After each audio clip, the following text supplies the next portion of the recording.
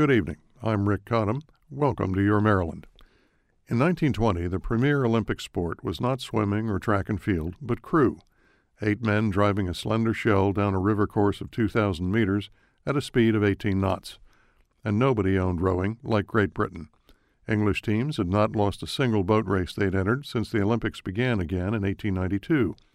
As the world's athletes convened in Antwerp to meet for the first time since the Great War, England called upon its Leander Boat Club, whose emblem, a pink hippopotamus, indicated that they were indeed kings of the river. The pink stood for their original colors of red and white, run together sometime in the century since their founding. With Leander going, English rowing families expected a short, one-word cablegram from Belgium: gold. But on the Chesapeake there were those with other ideas.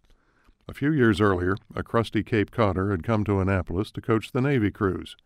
Richard Glendon would not have the flower of English manhood to work with, but farm boys and grocers' sons from all across the United States.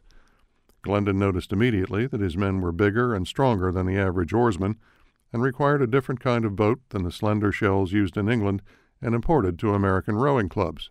So Glendon designed one that was broader and heavier. To take advantage of their strength, he widened the oar's blade, shortened the stroke, and called the whole thing his American system.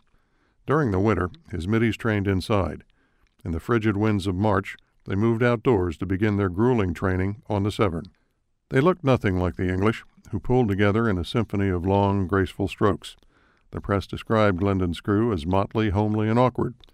But after a narrow loss to mighty Syracuse, the Navy crew outrode Penn, Harvard, Yale, Princeton, Columbia, and the Union Boat Club, then went on to win the American Henley Regatta in Philadelphia.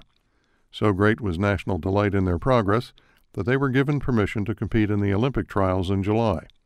Under a bright New England sun in Worcester, Massachusetts, Navy set a course record, avenged the earlier loss to Syracuse, and set their sights on Belgium. Across the Atlantic, the best of the great rowing families from Oxford and Cambridge awaited them with the confidence of proven champions. While the Americans worked out the kinks after several weeks at sea, Leander trained at home and gave themselves a formal send-off dinner in their clubhouse at Henley-on-the-Thames. They arrived in Antwerp only to find poor accommodations and worse, that the race had been moved to Vilverde, 8 miles away. Still, while the runners and swimmers competed, Leander went about their preparations unfazed, and when the rowing finally began, they swept easily through their bracket. So did Navy.